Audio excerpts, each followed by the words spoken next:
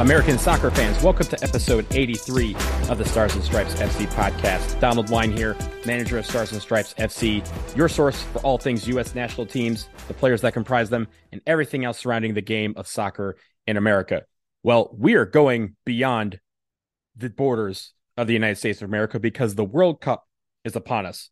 As we record today on November 17th, 2022, games kick off in just 3 days with the opening match between Qatar and Ecuador. The U.S. men's national team will hit the field in 4 days on November 21st when they take on Wales. So as we get ready for the World Cup, I thought it'd be great to kind of go through all the groups, and then we take a break and kind of come back and talk about the roster and focus in more on the United States men's national team and their chances to advance at the World Cup. So first of all, 32 teams, obviously led by a lot of different favorites, some other contenders. We'll talk about some of those in just a second, but let's go through the groups one more time in case you haven't heard them before in the last month or so leading into this tournament. Let's start with Group A, led by hosts Qatar, also featuring Ecuador, Senegal, and the Netherlands. We're going to talk about Group B a lot, obviously, because that is England, Iran, Wales, and of course, the United States. Group C, we have Argentina, Saudi Arabia, Mexico, and Poland. Group D, we have France, Australia, Denmark, and Tunisia. A very loaded top half of the groups, at least, and that will make for some interesting knockout battles for some of these teams that could advance out of the group. Let's continue to Group E. Group E is Spain, Costa Rica, Germany, and Japan. You kind of have to feel for Costa Rica there. We'll talk about that in a second. Group F, we have Belgium, Canada, Morocco, Croatia. Group G, we have Brazil, Serbia, Switzerland, and Cameroon. And the final group, Group H, we have Portugal, Ghana, Uruguay, and South Korea. I mentioned there are some teams that are favorites. There are some others that are contenders, and there's some that really got the short end of the stick when it came to this particular draw. Let's start with the favorites. I think, honestly, the favorites that you have to list include Argentina, France, Brazil, England maybe, and Belgium. I mean, those are the teams that a lot of people are looking at are as the teams that could go all the way, and they have the tools to do so. All these teams are loaded. All these teams are stacked. They may have many different stars on the team. You'll see a lot of familiar faces on these teams, but these are the teams that I think are going to be considered the overall favorites to win this year's World Cup. There's obviously some other contenders in the mix, namely Denmark, who has really kind of came out of nowhere and kind of slowly crept up the rankings. They're now in the top 10. You have Croatia, who was in the final 4 years ago. You have the Netherlands, which they're always tough. Spain is always tough. Germany is always tough. You can't count them out.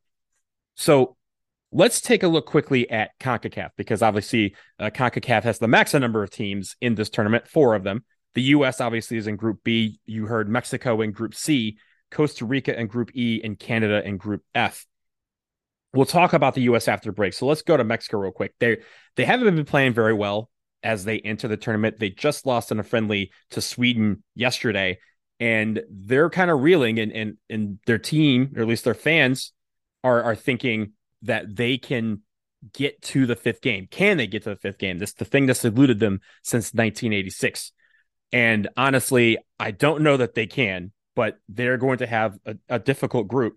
I think they'll get out of the group with Saudi Arabia, Poland, and Argentina, but qualifying in second may put them against a team like France. And I don't know how you compete against France. France is, again, very, very much stacked as a lineup top to bottom. Costa Rica really got the worst draw of all of the CONCACAF teams. They are in a group with Spain, Germany, and Japan.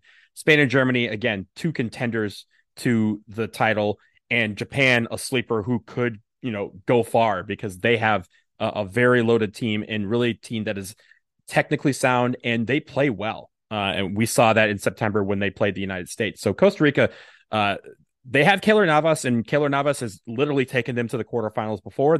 He did that in 2014.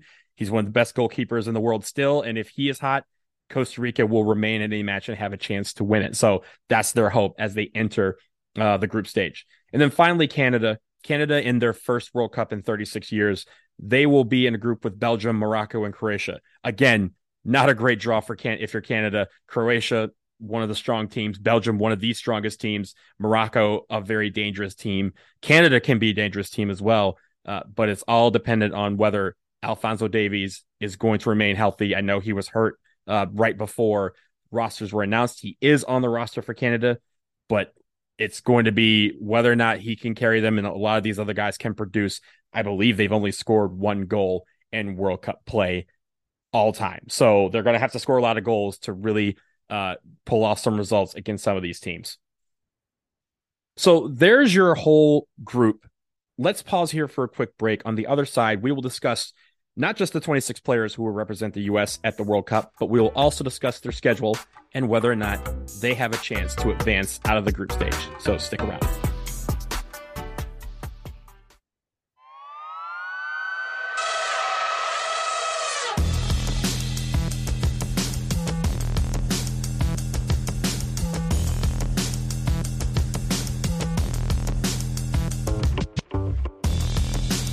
We are back, and we shift focus solely to the U.S. men's national team, who, of course, will be competing in the World Cup. They have 3 games in the group stage beginning on Monday, November 21st. And let's go through the roster real quick. And first of all, the roster reveal, I was there on November 9th in New York City where they announced there were a couple of surprises here, but there wasn't a lot of anxiety around some of these picks. There was a lot of players who we knew were going to be on this roster. It was just a matter of who was going to be selected due to injury or what have you. But let's go through the roster real quick. First of all, we have our goalkeepers, Ethan Horvath, Sean Johnson, and Matt Turner. I think one of the biggest surprises, no Zach Steffen on this roster. Your defenders, Cameron Carter-Vickers, Serginho Dest, Aaron Long, Shaq Moore, Tim Ream, Anthony Robinson, Joe Scally, DeAndre Yedlin, and Walker Zimmerman. Chris Richards probably would have been on this team had he not been hurt, but he's been hurt since September and was not fit enough to make the roster. At midfield, we have Brendan Aronson, Kellen Acosta, Tyler Adams, Luca De La Torre, Weston McKennie, Yunus Musa, and Christian Roldan. I guess the slight surprise is Brendan Aronson has been moved from the forwards where he normally is listed to midfield. That kind of maybe hints at how Greg Berhalter will utilize him at the World Cup. And then finally, our forwards, Jesus Ferreira, Jordan Morris, Christian Pulisic, Gio Reyna, Josh Sargent, Tim Weah, and Haji Wright. Wright being the one that's the biggest surprise, in my opinion. Obviously, a well-deserved honor. Ricardo Pepi is left off this roster. Jordan Pefok is not on this roster. Haji Wright makes it in their place. Jordan Morris also makes it in place of Paul Arriola. There was unsubstantiated rumors that Paul had picked up a knock in the fitness camp that was held for MLS players. We can't confirm that, but obviously he was very bummed to be left off the roster after really being a part of a very big part of the team during qualifying. So there's your 26 guys, and we have 3 group stage matches. The first one being, again, on November 21st, that is against Wales. November 25th, Black Friday, that's the big one against England, and then wrapping up the group stage on November 29th against Iran. All games at 2 p.m. Eastern on Big Fox. So whatever lunch breaks you need to take on those days. I know Black Friday most people have the day off. Get to your place to watch your game early. Again, all the games at 2 p.m. Eastern. So you don't need to know what time the game is on. They're all the same time, all the same channel, Big Fox. I think the thing about Group B is there's a lot of people who are kind of underrating some of these teams, namely Wales and Iran. Everyone in this group is in the top 20 in the FIFA rankings. The only group at the World Cup that can say that. England is number 5, the U.S. is 16, Wales 19, and Iran 20. And a lot of people are saying, oh, this may not be the group of death. A lot of people point at the group with Costa Rica being the kind of the sacrificial lamb to Spain, Germany, and Japan in Group E. But I think Group B could be that group because all of these teams are strong enough to not only advance out of the group, but to win the group. And when you have 4 teams in the top 20, anything can happen. Do not sleep on Wales and don't sleep on Iran. I think everyone obviously is looking at England as the team to beat in this group, but make no mistake, all these teams are strong. All these teams can advance. You have to get off to a great start against Wales. And I'd like to remind folks that the United States has never lost to England in a World Cup match. The plan's not to start now, but that's going to be a very difficult match to obtain. England, I mean, they have probably the most well-known roster on the planet. Everyone knows every name on that roster. There's no surprises, and everyone is going to be looking for them to do well, especially considering they got to the semifinals in the last World Cup, and then in the Euros, they got to the final where they lost to Italy on penalties. So I think this is obviously, for a U.S. perspective, we compare ourselves in a lot of ways on the soccer front to England. And so that's why that matchup has been viewed as kind of the top bill of this group. But the game against Wales, the game against Iran are also going to be very difficult. And for U.S. to get out of the group, they're going to have to play well in all three games. Can they get out of the group? Of course they can. They should be one of the top two teams, and that should be the main benchmark, I think, for success. After that, you're in the knockout stage. You're playing with house money at this point. If we get out of the group, we're likely playing either the Netherlands or Senegal in the round of 16. Both are very good. Senegal, we've never played them before. They will hope that Sadio Mane is healthy. He's been hurt in recent weeks. The last time we played the Netherlands was that game in 2015 in Amsterdam when Bobby Wood at the death stole a victory from them and gave it to the United States. So both are possible. I will say, interesting enough, the EA Sports official predictor that they had the U.S. losing in the quarterfinals 1-0 to France. It also had the U.S. winning the group. So, take all of that with a grain of salt. But I'm sure all of us would take winning the group and getting to the quarterfinals as a very successful tournament. I know I would. In the end, the hope is that the U.S. does well, gets out of the group, and does some damage to set up the expectations for hosting the tournament 3.5 years from now. Finally, as we close out here, I know a lot of people out there are conflicted about watching this World Cup because of the fact that, a lot of factors. One, that it's in Qatar and all of the controversy surrounding not just the bid to win the 22 World Cup hosting duties, but everything around the building of the stadiums and Qatar's overall human rights record just being abysmal. Many of us going are just as conflicted about it as you are. And the process to award the 2022 World Cup to Qatar was rife with corruption and collusion. And while over $200 billion have been spent on building these stadiums and preparing the country to host the world, the biggest price tag has been the thousands of migrant workers who died in the process of preparing Qatar to host this tournament. There's also their human rights record when it comes to free speech, not allowing the LGBTQ community to live free in their own skin, and overall women's rights.